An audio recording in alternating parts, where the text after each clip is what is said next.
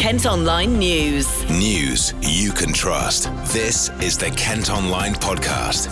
Lucy Hickmott. It's Monday the 29th of April. Coming up, rape victims asked to hand their mobile phone over to police. This news may put victims off from coming forward. More support for vulnerable people in custody. We do listen to them, we do refer them to the services that they need, and with us being there, it does make a difference and it does change people's lives. And a new animation tells the story of a real-life shipwreck off the Kent coast. The lights go out, it's midnight in the museum, and suddenly the artefacts come to life. Kent Online News. Campaigners say rape victims are being made to choose between privacy or justice as police ask them to hand over their mobile phones.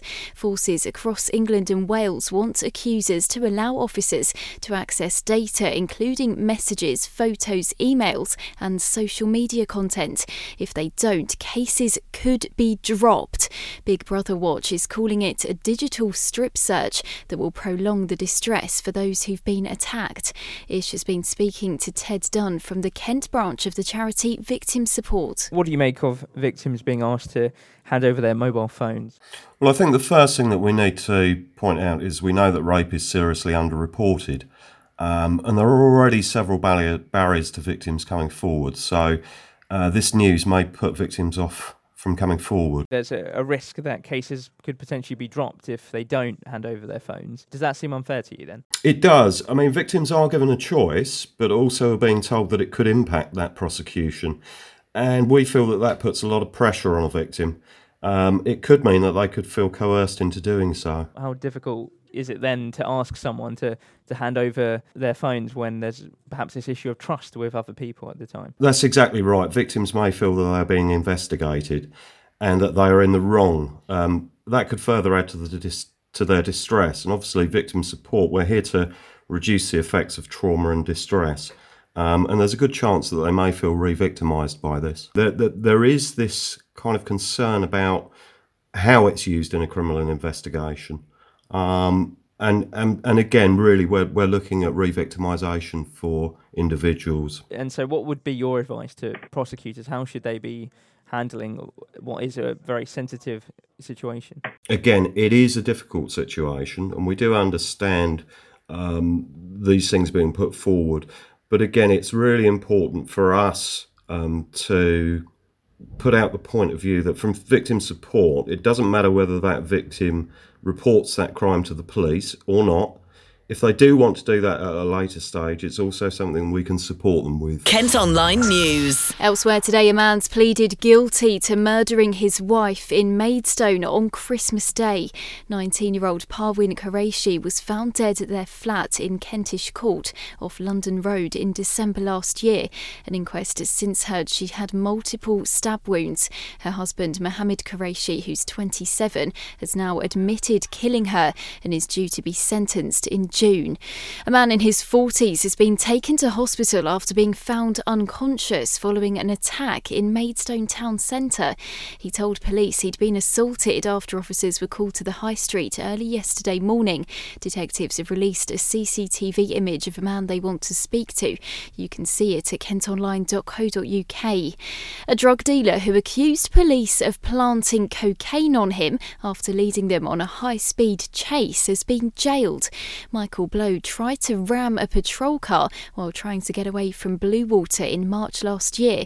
The 20-year-old from Knockhall Chase in Greenhithe has been locked up for 13 months. Kent Online News. Now, a new way of supporting vulnerable people in police custody has been launched in Kent. The Criminal Justice Liaison and Diversion Service is now assessing everyone who's been arrested for any health or social needs. It's through the role of a support worker who will meet with individuals and identify what help can be offered to them during the criminal process. Ish has been finding out more from Service Manager Gemma McSweeney. It's a national service. All parts of the country now have got a liaison and diversion provision.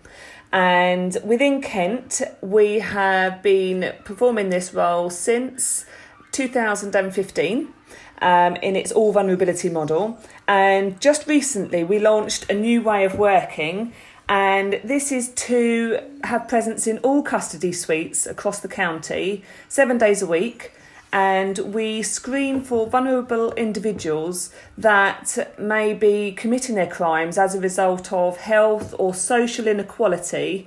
And this may be in looking at things like mental health, learning disability, speech and language difficulties, or other health and social vulnerabilities such as housing, substance misuse, welfare benefits issues, a real variety of needs, even things like acquired brain injury, which actually, as a result of those things, they may be involved in criminal activities that if we could address those needs, we could look at reducing the offending behaviour that's bringing them through the criminal justice system. There was a variation of the service beforehand, and now you have this new model that's been introduced here in Kent. Can you just explain how it's different? Previously, we've always, within KMPT, which is the local mental health trust, we've always had a provision that responded to the mental health needs of people in custody. And when our model was expanded, it then moved to all vulnerabilities and all ages. And so we decided that having mental health nurses in custody wasn't going to necessarily pick up on all the other needs. And we needed to kind of turn the model on its head. And in doing that, we now have practitioners, sort of support practitioners that are in custody, screening everybody that comes through within their working hours to identify not only mental health, but all the other vulnerabilities that people present with. What they then do is, if a mental health need is picked up, or any other need that maybe needs a more full specialist assessment, they would then call in our registered clinicians to come and complete a full assessment, while they can then continue to screen all the other people. And by doing that, we're then meeting the needs and covering all the different areas of need within custody, which means we are picking up on lots more people now. And we can then refer on to our community provision and support those people up to 6 weeks until they are engaged in other community services that could support that need as well. So it really has increased our capacity and increased the number of people and the number of needs that we can now support. Was there a real need for introducing this new model here in Kent? Yeah, absolutely. And I think the police are also really focusing on vulnerable individuals. And in fact, in today's society, not only the mental health and sort of learning difficulty needs, but actually the complex social systems that we have, that a lot of people find it difficult to navigate through, means that a lot of people either give up at early stages or they don't know what community services are out there. And as a result, they are disadvantaged, and then criminal activity can increase as a result. And so the police and health and social services all recognise that supporting these individuals and identifying the needs that they have can reduce that criminal justice activity, reduce the people going through the system. My name's Sam Banfield. I'm a liaison and diversion practitioner for the Criminal Justice Liaison and Diversion Service. We will go into their cells and speak with them and just get an understanding of their needs that they require, or if they require any needs. It may be that they don't have any needs, so we'll offer them one of our service leaflets so they can contact us when they've been released, if they do need any of our service when they've left. So we engage with them, we let them know what we do first, we introduce ourselves and the service that we offer. From what you've seen already, how difficult can it be to interact with someone who's already, you could argue, perhaps in a vulnerable position just going into custody? Is it difficult to interact with them, and how important is it to handle sort of that relationship sensitively? Yeah, definitely. It can be quite hard to engage at first. It can be that they've already got a massive trust issue. It could be that they've been failed by services before. It could be that they've been arrested and they're not happy with why they've been arrested, or they're not happy that they are in custody at that point, and they automatically think that we are the police. So it's just reassuring them that we are a different service and this is the service that we offer. And it's making them feel like an individual as well, and that we are there for them. And then, we're not there for the police. We do work alongside the police, but our main aim is to get them where they need to be. So give them the support that they need. And do you think it's also another way of perhaps rehabilitation as well? Because there's certainly been some criticism, shall we say, of how people are rehabilitated during their time in prison, and that's perhaps been a contributing factor towards them reoffending. And you've mentioned a lot about breaking that cycle. I think that is one of the main reasons why we do it, is so that cycle can be broken. And sometimes when someone has been involved in criminal activity, they're not really given that support that they need. And with us being in custody, we do make that slight difference in their lives. So, we do listen to them. We do try and refer them to the services that they need. And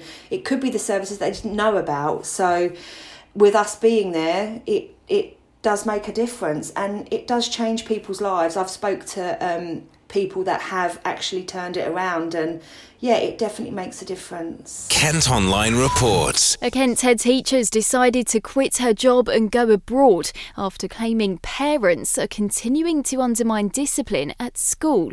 Ebbsfleet Academy principal Alison Colwell, who hit the headlines for sending girls home when their skirts were too short, has said the lack of rules and general attitude in some homes is dooming children to failure. You can let us know if you think more should be done about disruptive parents by voting in our poll at kentonline.co.uk. A base jumper who miraculously survived when a jump at Dover went wrong just 4 months ago is planning to leap off the same cliff this week. Chad Smith from Maidstone was flown to hospital with back and pelvis injuries after landing at St Margaret's Bay in December. The 27-year-old spent 3 weeks in hospital, but always vowed that wouldn't put him off. And finally today, the story of a shipwreck off the Kent coast has been brought to life by animation students in Rochester.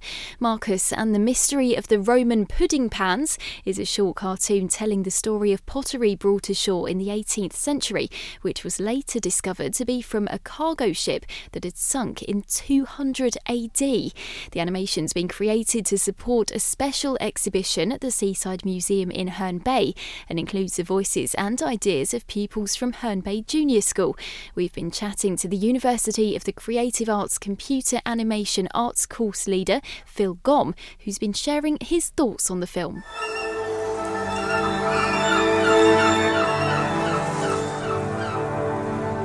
I grew up with things like, Fantasia and the very famous sort of one with Mickey Mouse when the mop and the broom come to life. So it was very clear in terms of sort of conceiving of this film that those big traditions in animation, that thing that we all love, that thing that animation can do, it can bring to life the inanimate objects. It's something that we all sort of love. I think as children, perhaps, we sort of imagine that our toys come to life, don't we? Where am I? What am I doing here? He's awake. Stay back, Belsa. It might be cracked. We sort of hope that the objects in our homes have a secret life when we're not looking. And as soon as you sort of bring that into a project like this, we sort of knew instinctively that if you wanted people to sit down and learn a bit of history and do a sort of and get some kind of local history, that the way to deliver that engagingly would be to use all that lovely tradition of animation where the lights go out, it's midnight in the museum, and suddenly the artifacts come to life. It was a no-brainer, really. What's going on? Who are you? Who am I? You're an antiquity. Thank you. He means you're really old and really fragile. And it was very sort of satisfying for us to see that has connected and resonated with visitors to the museum. That's it for now, but for more news throughout the day, you can head to kentonline.co.uk. News you can trust. This is the Kent Online Podcast.